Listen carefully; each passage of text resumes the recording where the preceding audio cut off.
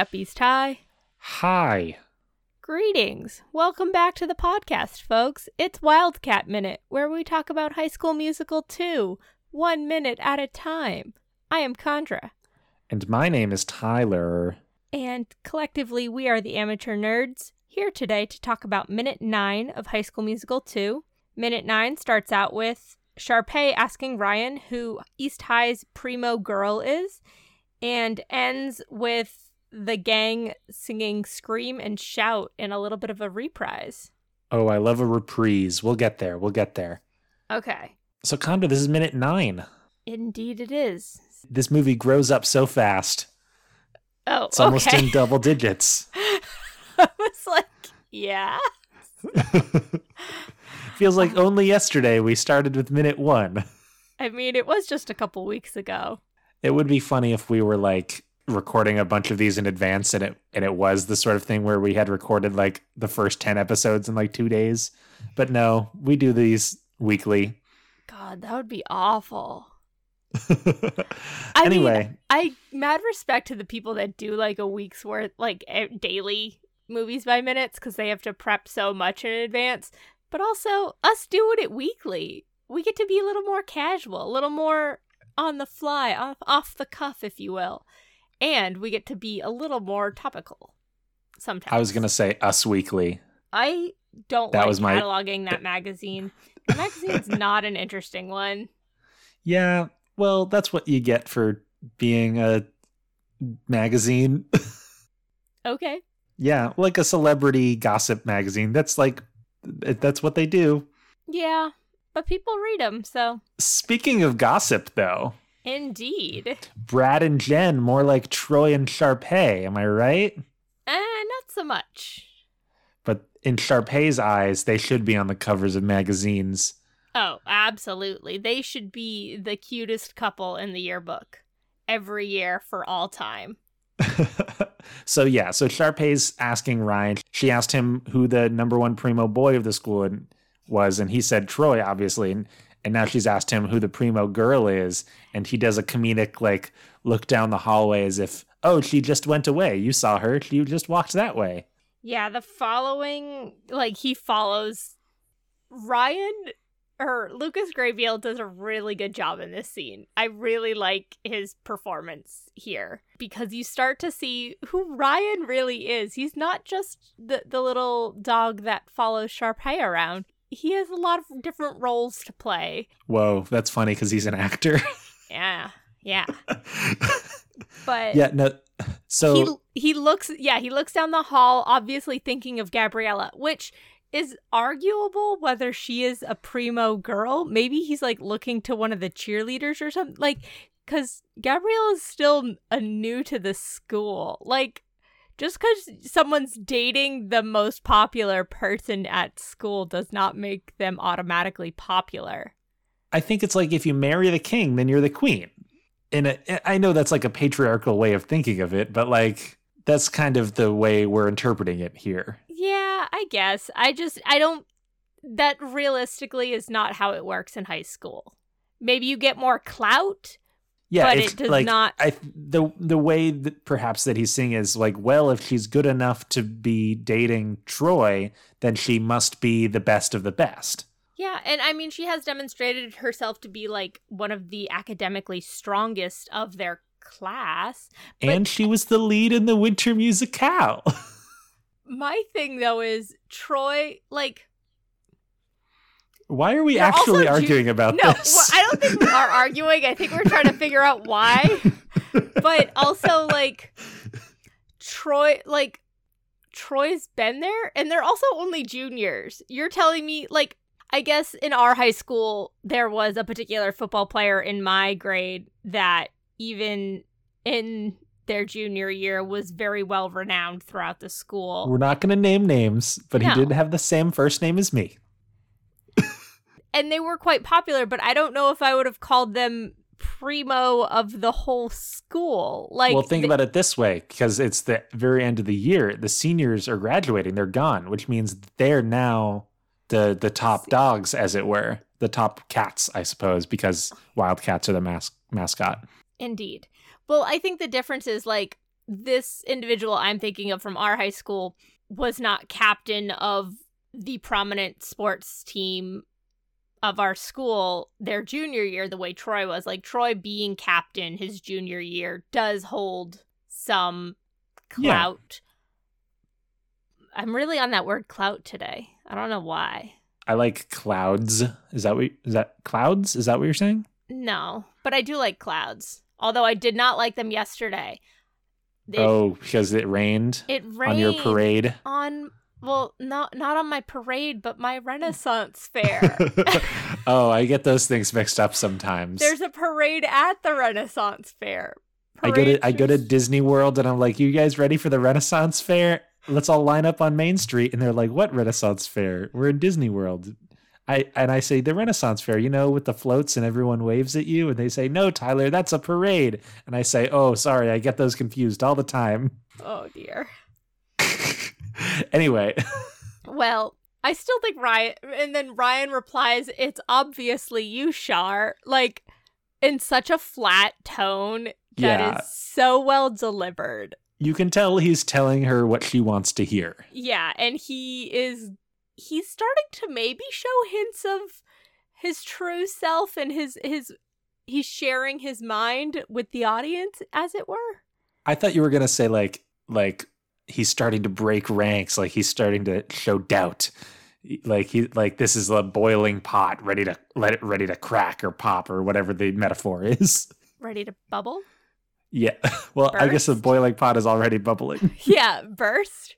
I like how they call each other Rye and Char. Did they do that in the last movie? They did not. And I wonder, too, if this is somewhat aided by Ashley Tisdale and Lucas Grabeel budding friendship. Yeah. They weren't so ambivalent or hostile. Not hostile, but like they're more friendly, more amiable. Which is funny because in the first movie was when the characters were presumably closer, and now that the actors are closer is when the little cracks in the relationship between the characters start to form. But that actually makes sense because it's easier to have a more fleshed out relationship between two characters if the actors are actually like willing to rib on each other and actually figure out the lines of what the characters would and wouldn't do together.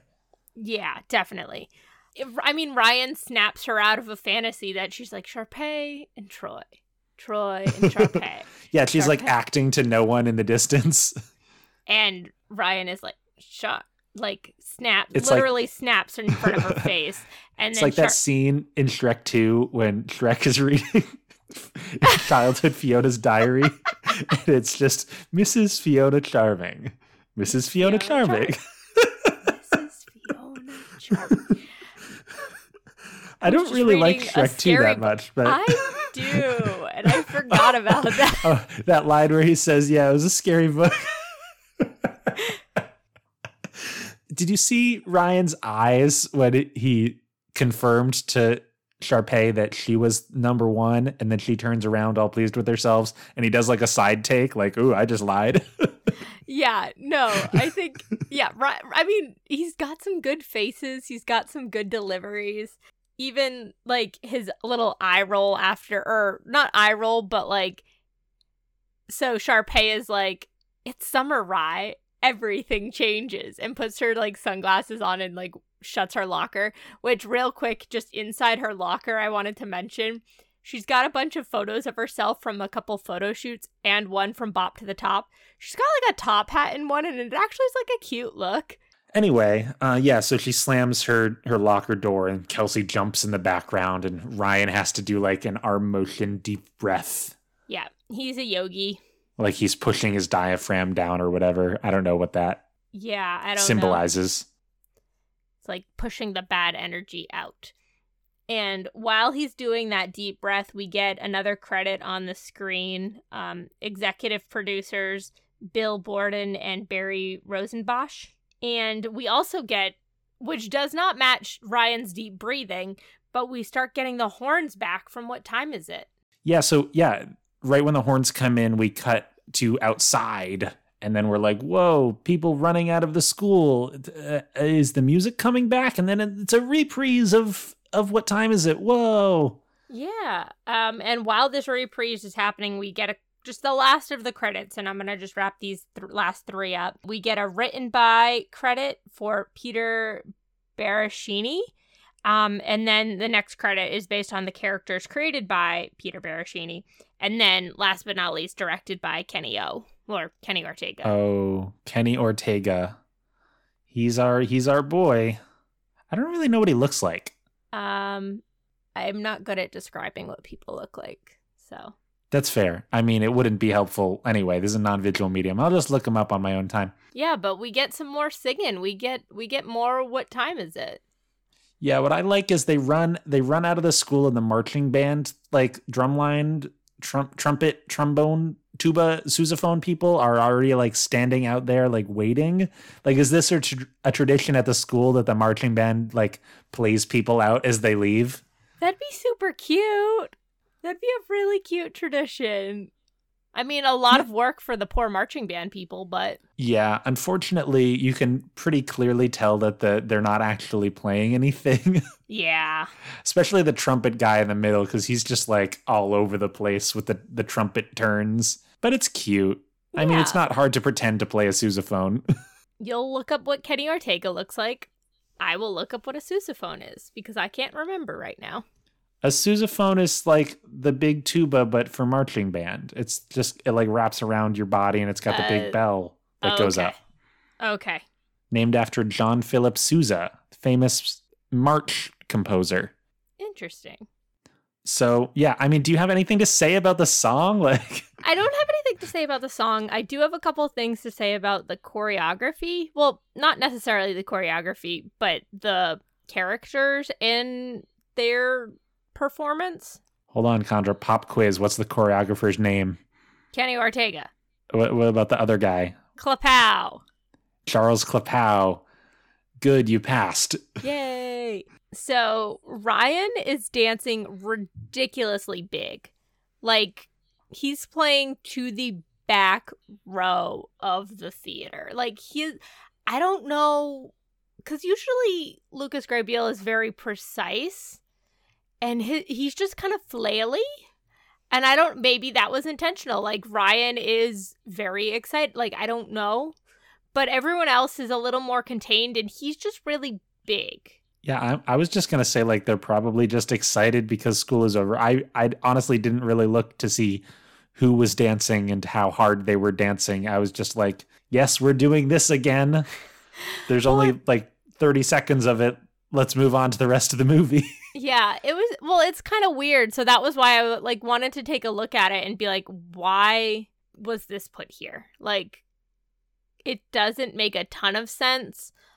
Also, I can't recall entirely, but I don't think this makes an appearance on the soundtrack because it's just like literally 30 more seconds. Yeah, it's not like it's a reprise, but it's not like the sort of reprise that pops up on the soundtrack. You're right. So it's just like such a weird thing. And it's like, okay, did they mean for it to like was that scene added? Like, why was that in between stuff? I think what happened is the in between stuff like went for a little longer and like wasn't like little in between stuff where like you could still hear the music kind of keeping going on in the background. But it, like, the song stopped fully, and then we had a couple scenes, and then the song resumed. It's not totally weird because the song was going on in the school, and now we're finally they move out of the school, and now it's like, okay, for real now, school is done, we're gone, we're getting on the bus. Oh, that's a spoiler for next minute, I suppose. Gasp. Yeah, no, it is a little just weird. Well, the song doesn't end yet either, so we should probably just... I don't know. I don't have they say they say the last words of the song and then it just kind of fades out in the next minute. Yeah. So, okay, I guess we're fine. So, how many people are here dancing? Did you count or did you Yeah, this is a how many jelly beans in the jar type question. Whoever gets the closest wins a 1 pound Hershey's chocolate bar. So, all right. Everyone take your guess. Email us at amateurnerdspresent@gmail.com. You're not allowed to count on your own. Can't pause it. No, I'm just doing a bit. I was asking how many you thought were there, just as an estimate. As an estimate, I think Probably like 50. 50? It's definitely a lot. I think it's closer to like 100, maybe. I don't know. Oh, okay. I guess neither of us are good at guesstimating crowd sizes. I'm not. I have no spatial sense of thing, and I can't see pictures in my head, so I'm not looking at it right now, so I have no sense. Because I was like, we're not meant to think that this is the whole school, right? No, I don't think so. Because they don't even fill up like the whole courtyard outside. Yeah, but it's definitely meant to be like maybe their class. Yeah, maybe it's the junior class. How many students go to East High is the question. Well, they're one school in Albuquerque, and we know there's the West High Knights, which is presumably also in Albuquerque. And I mean, is there Central High? Is there North or South High? I don't know. Is there like a big Catholic school in town that everyone goes to? Probably. So I think there's definitely like, I guess it's a little different for us because we did not go to a city school that like, I don't know quite the numbers of city schools. And then also like Northeast versus the Southwest, there's very different like population. How many people go to the real East High in Utah? I'm sure that's something I could figure out. I don't have that answer right now. All right. Well, we don't need to linger on this. This was just a little bit I had to extend the time that this episode runs because the people send us angry emails if our episodes aren't at least 20 minutes long. They say, "Dear amateur nerds, my commute is 20 minutes long, and if you guys end before, then I just sit in silence in my car while I'm driving, and it's very sad." Okay, I looked up the actual population, school enrolled body of East High in Utah, and it is right around for the 2018 to 2019 school year. It was 1975. I thought you said it was 2019. 1,975 students. Oh, I'm full of bits today. I'm very sorry. I'm glad I said that thing about people writing us emails because it gave you time to look it up. But yeah. Okay, that's about how big our school was. Makes sense for about like how big the building is. Yeah, definitely. But I was thinking like my class was like 400 people though. Yeah. So it's a little bigger. Yeah. Anyway. Yeah, that's about all I feel like we need to put this portion of the movie behind us and move forward. Let's do that in the next minute. Okay. Well, before we get to the next minute, people need to talk to us on the internet. And how can they do that?